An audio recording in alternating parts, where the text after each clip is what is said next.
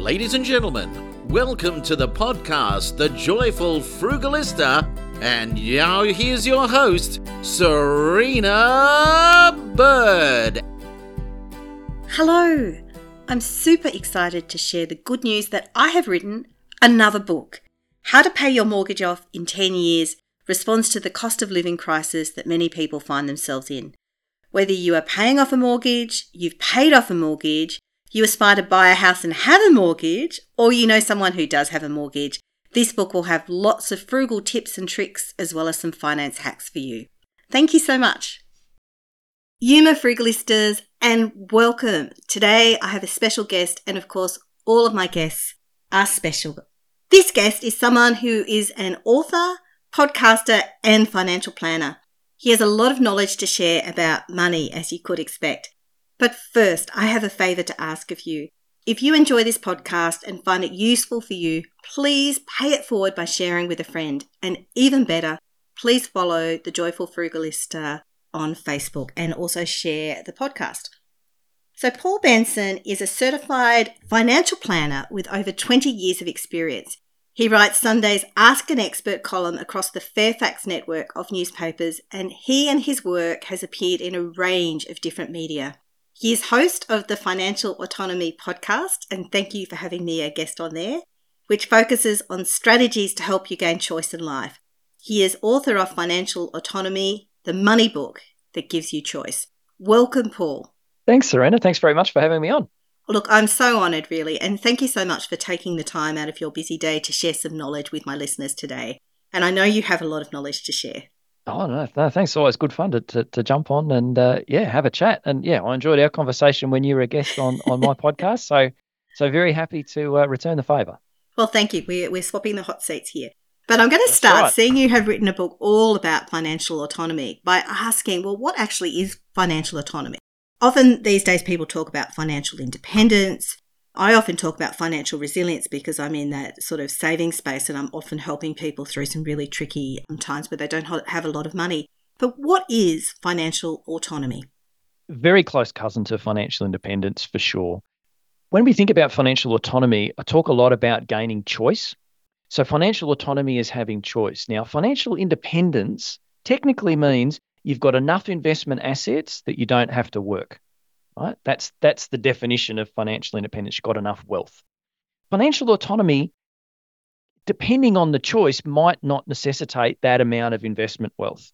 So, for instance, if your choice is, I want to cut down to 3 days a week work instead of working full time, that's not cutting down to no work, right? So financial autonomy might be able to be achieved by, well, if I pay off the mortgage, then my outgoings are reduced.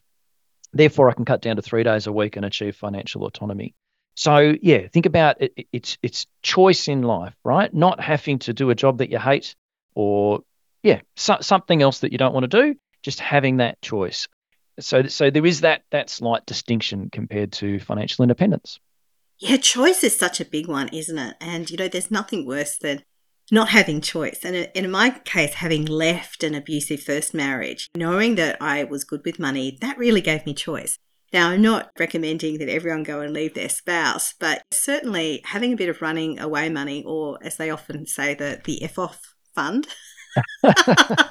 certainly helps. And the same is true with work. And there's nothing worse than being stuck in a job you hate and feeling like you have no options. Yeah, and I guess the idea around financial autonomy came from, as you mentioned in the intro, I've been a financial planner for a long time. And typically when we start talking with clients, one key question is, all right, well, what are you thinking about retirement? When do you want to retire? How much income will you need in retirement, right? That's not the only objective, clearly, but it's a pretty important one when you're thinking about financial planning. And what I found very often is that people, well, I'm not really quite sure. I don't know how I'm going to feel when I get there, and it depends if the boss is not much fun or maybe I'm enjoying working or maybe everyone's a bit different, right? And I sort of got again and again, okay, let's frame it as, rather than saying I'm going to retire at 60 or 65 or whatever, how about we frame it as, I want to plan to have the option or the choice to retire at, let's say, 60. And then everyone could kind of get on board with that. Yeah, okay, let's put a strategy together. So I've got the option to retire at 60. And then when I get to 60, I'll see how I feel. And if I decide to work an extra few years, well, then that just gives us a bit more comfort and a slightly more expensive holiday. I guess I arrived at financial autonomy just through experience of working with people and just finding that that's actually a much better way to do financial planning. Yeah, and I'm really glad you mentioned that thing about the age of retirement, because not everyone has an idea. You might want to have that choice, and you might be really enjoying your job or your career right now. And I know there is a trend, particularly in the financial independence retire early movement, to specify a date or an age at which you want to retire. Like it's almost a competition. Can I retire under age 30? But yeah, it's kind of nice. Like if you like your job, you might not want to leave. Yeah, exactly right. And I don't know. I mean, if you retire at 30, then what do you do? Where's life satisfaction? I mean, I'm sure different people will find different things to do, but if the drive is to retire at 30, then that suggests that whatever you're doing to earn an income now must be making you pretty miserable. So maybe a better objective is to try and think about, well, what could I be doing that would make me less miserable? You know, I'd actually enjoy rather than it all being about retirement. But anyway, again, that all circles back to choice.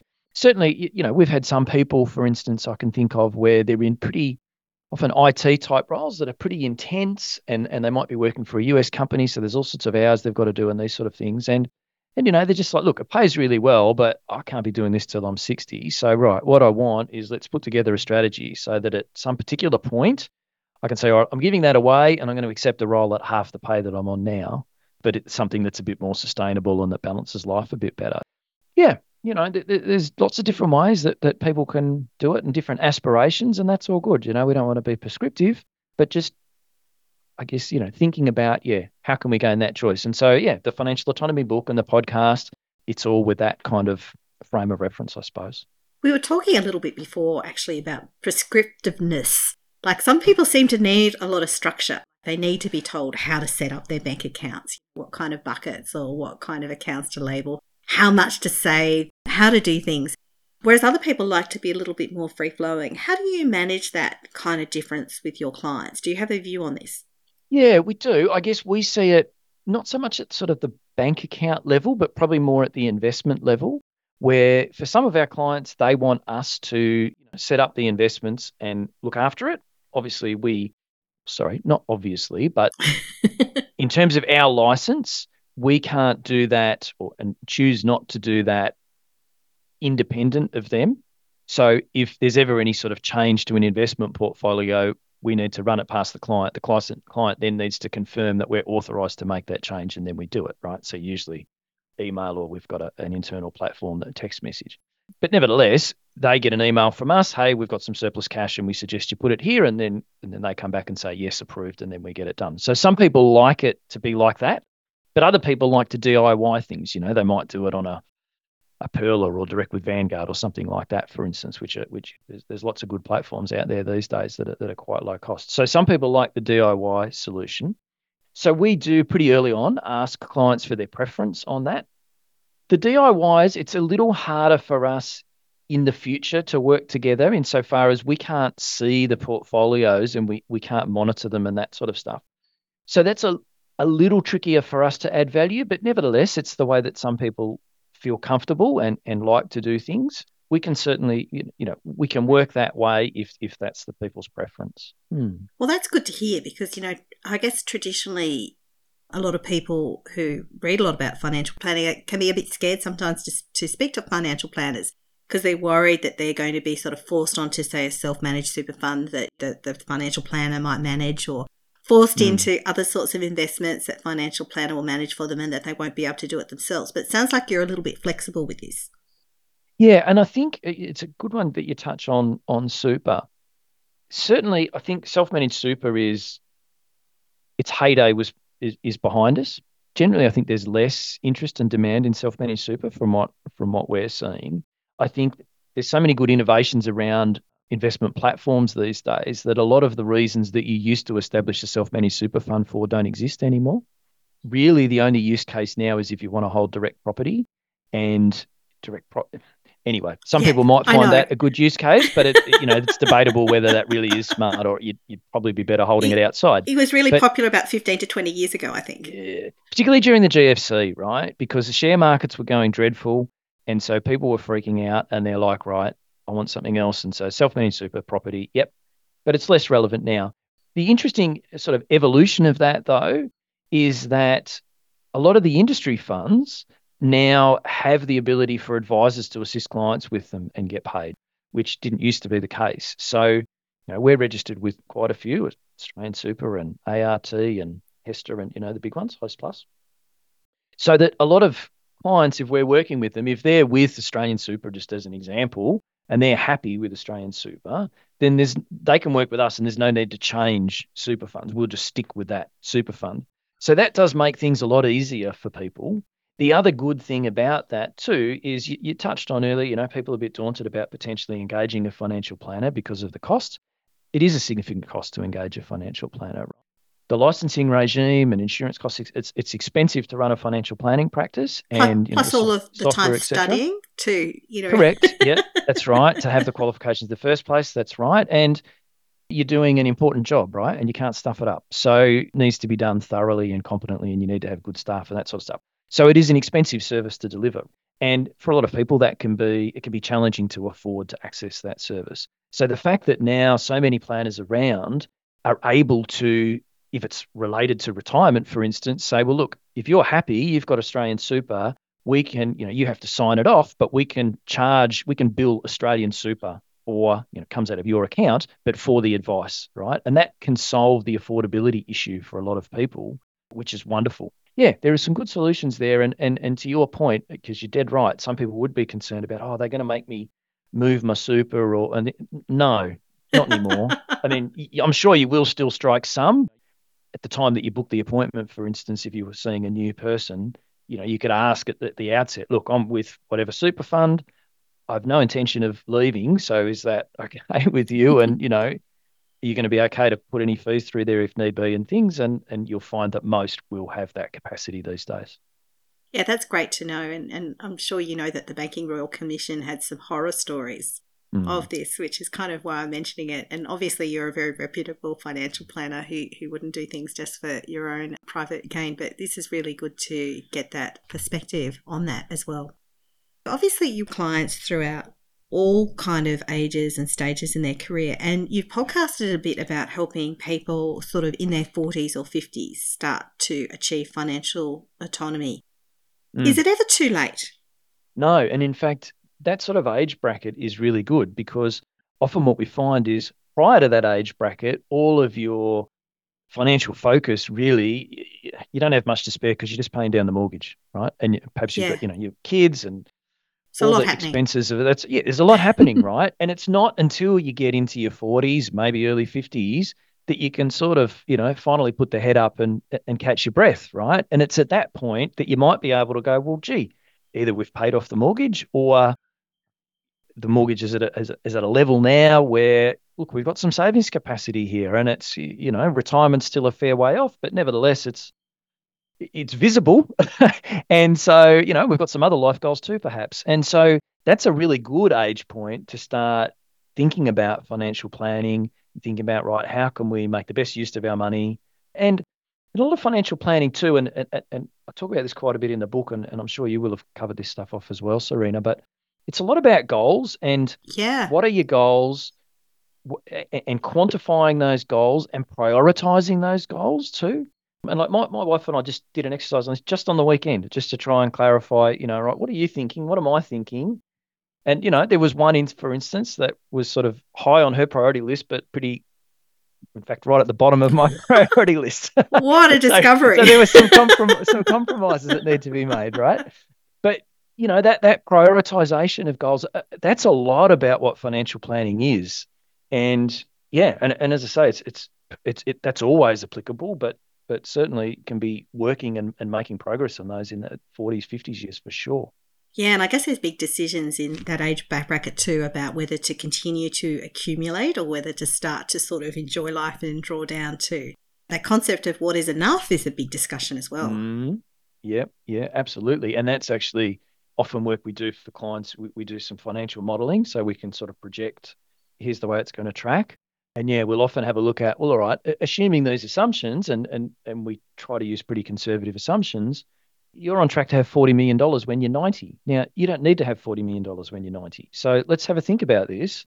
What if you did upgrade the house or whatever? There's all sorts of, everyone's different, right? But it is helpful. The how much is enough is a really good point. It is really helpful to get an understanding of, well, we're working, our employer's contributing to super, we've paid down the mortgage, etc. If we just situation normal and run this out until age 65, what does that mean when we're 90 or 100?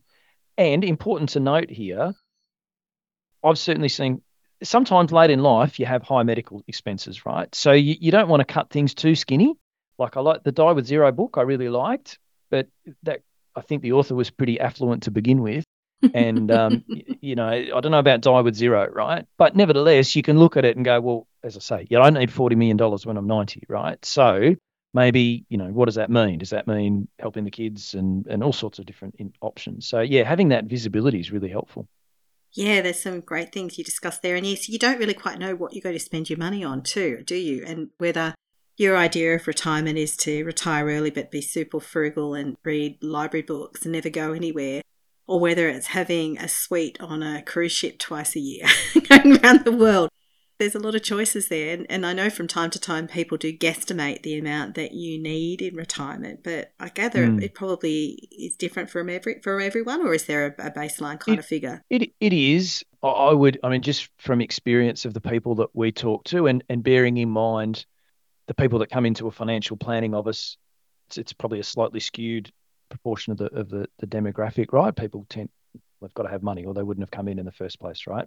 I would say at the low end, 60 grand a year seems to be what people are after, but most commonly it's sort of 80 to 120,000 a year seems to be where most people land.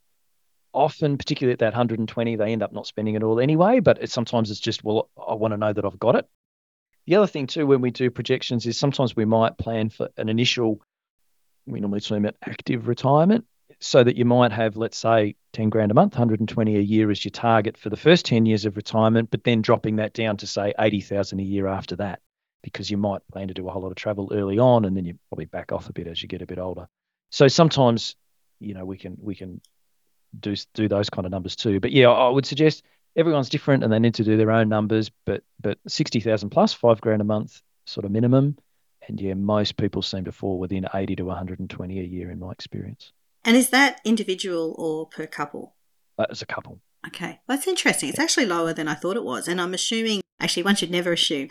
Does this include home ownership or at least accommodation being taken care of? It does assume that you own your home, yes. Yeah, which is a big thing now with mortgages becoming bigger and bigger and longer and longer. Exactly. Yeah. But typically, I don't know, at least what I'm seeing, most people aren't retiring if they still owe money on their house. Yeah. It's a bit of a prerequisite. If you still owe money on the roof over your head, then you probably need to keep working. Yeah, it's an interesting one because I always, when I started writing my book, How to Pay Off Your Mortgage in 10 Years, I kind of made this assumption that my audience would all be millennials and maybe even younger, maybe even Gen Z, because they would be first home buyers. But what I was increasingly finding is that there were a lot of first home buyers in my age, sort of late 40s and even 50s, which really has quite surprised me. Yeah, particularly I think, second marriages and divorces and things that can crop up quite a bit. Yeah, you're right. We come across it as well, but I guess generally from a retirement planning perspective, you normally are thinking that, well, by the time you're retired, you've got that mortgage knocked off, and potentially that might be, well, I'm selling the house in Sydney and moving to Newcastle or something. Like, there might be a downsize as part of your retirement that helps solve that if need be. Yeah, so you touched on something which was divorce, and this is becoming more and more common, I guess. Australia having a no-fault divorce system does mean that people don't get locked into unhappy situations, and of course it's second time lucky for me. Do you see a lot of clients who are rebuilding? Yeah, we do. And it is interesting, and it's actually, I don't really know why, but I would say that we probably see more female clients than male clients after a divorce, and I don't really know why, but it's just an observation.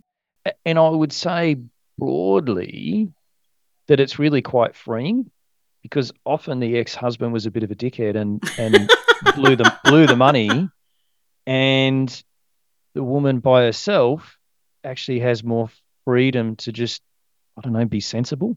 I mean, look, it's a bit of a generalization, but I can just, a few clients that I work with just sort of spring to mind.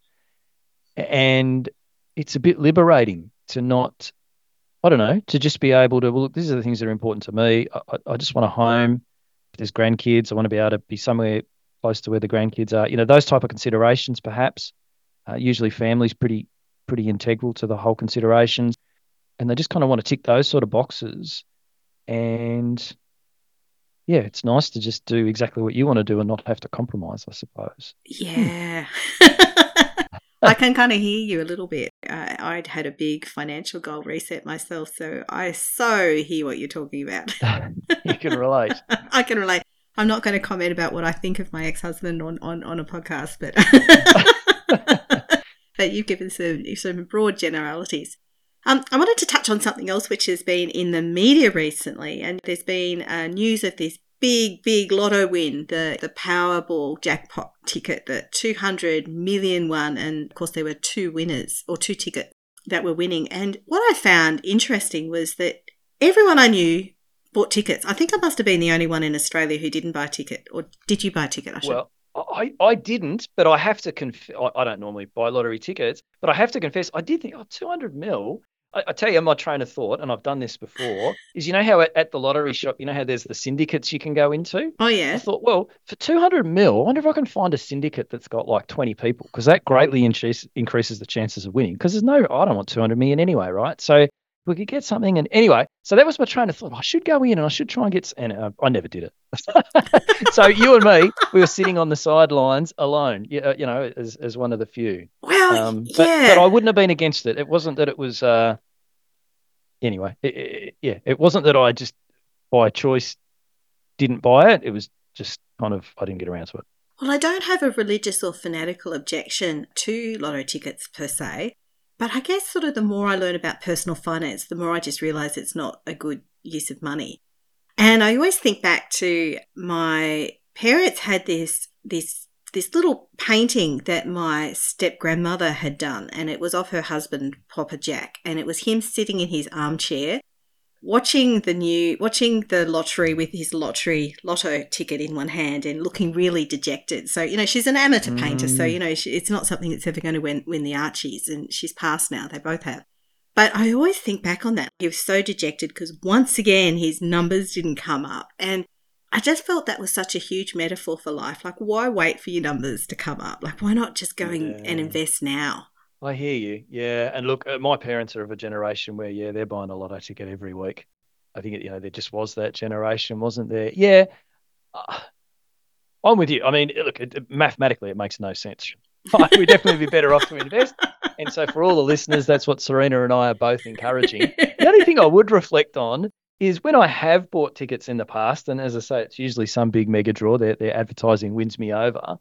I end up lying in bed for a night or two thinking, man, what would I do?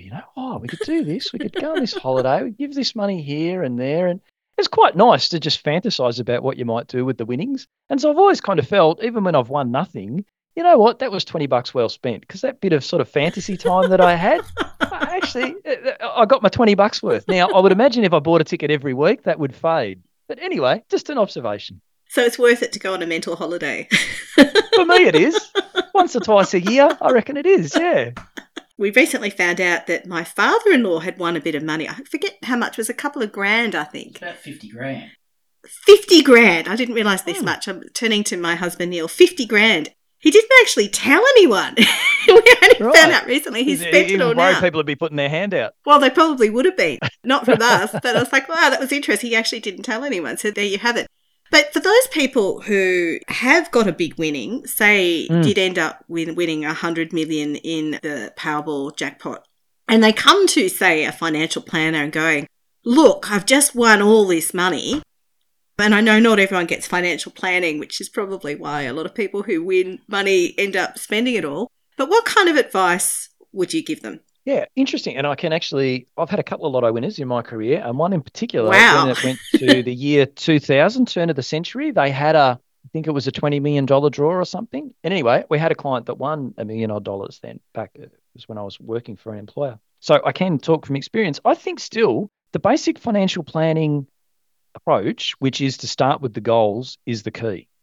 So, okay, we've got this lump of money. Now, what is it we're trying to do? Pay off the mortgage won't be an obvious one, but it might be, all right, well, we want to help the kids get a property somehow or other.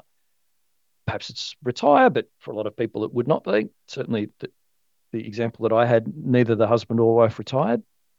They did want to send, they were born in another country, and so they did want to send some money back to family overseas. Yeah, they had two daughters, so they definitely wanted to make sure that they were looked after. They wanted to ensure that long term they were secure. So we did some boosting to superannuation to just sort of shore that up. What else did we do? I think they got a bigger home, which was interesting because I know a few years later the daughters moved out and they had this big home and there's just the two of them. Empty So, but nesters. anyway, yeah. But I think they'd hoped the girls would have stuck around a bit longer, but they didn't. But yeah, I think, as I say, with a windfall like that, the basic the basic process still applies. What are the objectives? And then let's work back from that. Okay, if that's the objectives, then the sensible things to do is A, B, C, D, right? And if you don't have clarity on the objectives, then you just run it around like a chook with its head cut off, right? And that's where you do read of instances of people lottery winnings and they just blow it all in some ridiculous amount of time because they haven't stopped. So, okay, what's important here? Yeah, they haven't done any planning, right?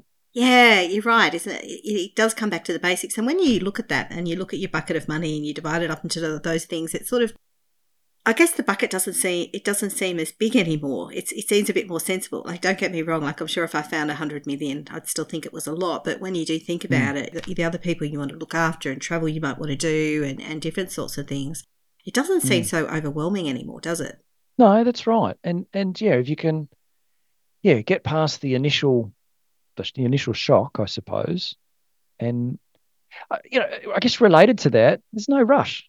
Right? So similar. I mean, really, we're talking about a windfall amount of money, so it's really much the same as getting an inheritance. Obviously, there's far different emotions attached to that, right? But still, there are people that get just as someone might win $1 million in the lottery. There are people every day that would be receiving $1 million inheritance. Lots of people in Australia. Yeah, there's no rush is probably the first thing with anything like that. Just take your time. And if you want to just park it in a term deposit at the bank for 12 months until you sort of, things calm down, that's not wrong. That's totally fine. Yeah. But then once you get through that period, it is just that process that we've talked about. What are we trying to achieve? And then let's figure out the strategies that are going to make sure that happens. Yeah, and I think that no rush is a big one because I can imagine it's like, that euphoria, but it's also, as you said, a bit of shock. And all your Mm. life, your life has been a certain way. You've had these certain goals and certain things you wanted to achieve, and then suddenly it's like, oh, you don't even have to go to work anymore. Yeah, that's What right. what are the new goals?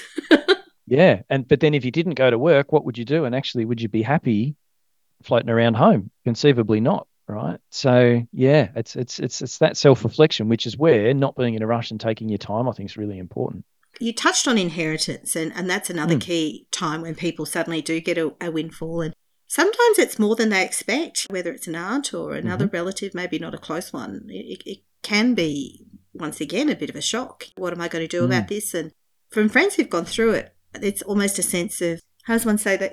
Not quite guilt, but not wanting to be too selfish with how they use this gift. Is that your experience? Yeah, I think there's often a bit of pressure.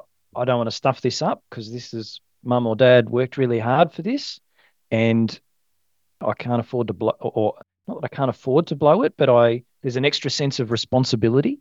So yeah, there's definitely that pressure that can come with inheritance for a lot of people. Yeah, it is an interesting one to just sort of work through. The other the other interesting element I often find about that, and again, just circling back to, if we do projections for clients, and right, if you keep going the way you're going when you're 90, the example I gave before, there's going to be $40 million. Sometimes I think some instances I've seen where people have inherited quite a lot of money, often by the time they inherit it, it's kind of too late in their life. It seems a shame to me that more people don't think about early inheritances. And Mm. if they had more confidence that, look, I'm safe and secure, that there's not more, distribute a bit out to the kids in their 30s and 40s when they're trying to pay off their mortgage and pay for kids' schooling and they've got all the big expenses, rather than hoard it and then your kids get it when they're 65, at which point, hopefully, they've done a lot of that stuff. Their super's okay. Like, at times, the inheritance comes in at a stage in life where it's not that useful. And so that would just be another observation, I guess, for your listeners in their own planning, is to just reflect on whether not so much you in receiving an inheritance, but ultimately the estate you leave behind, could you actually be more impactful with some good planning on that earlier, rather than your children having to wait for you to die for that to kind of flow through, particularly for people in Sydney, but Melbourne, Brisbane as well, where property market's so expensive that it's difficult to get in, so there can be issues just around a deposit. But even assuming if you're able to get past that hurdle, then the mortgage is just pretty huge.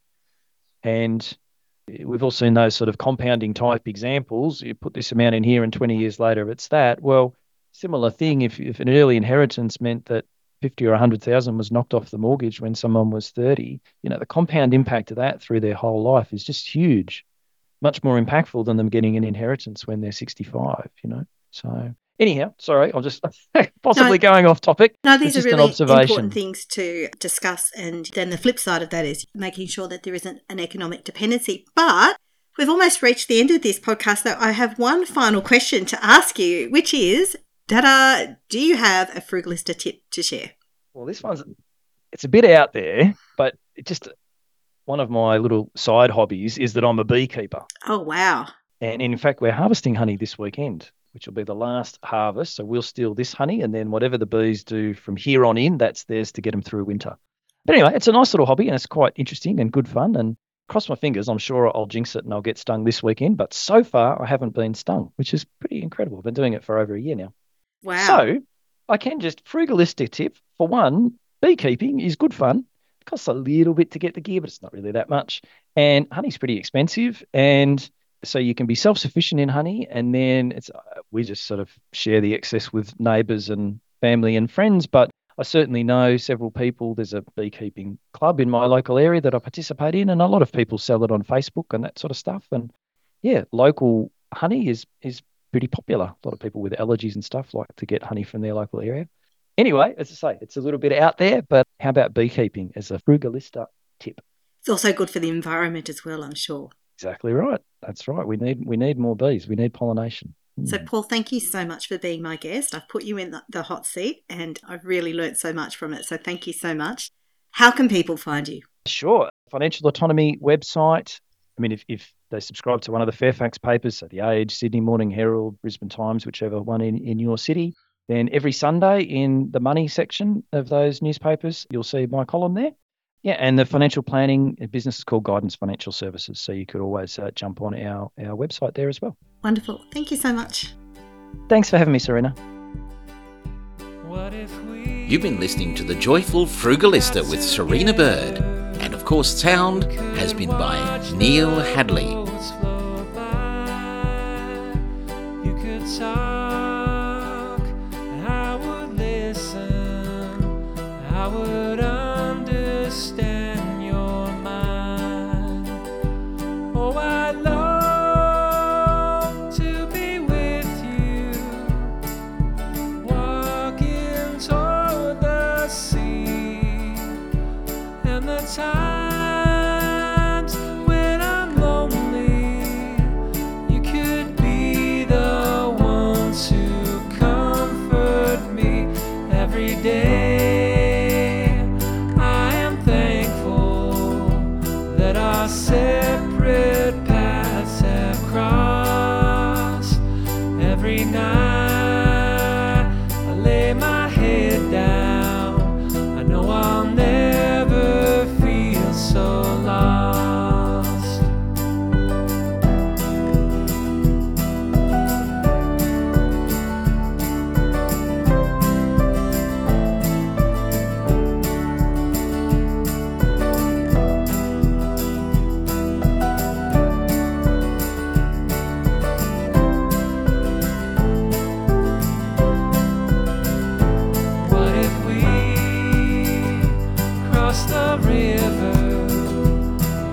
start.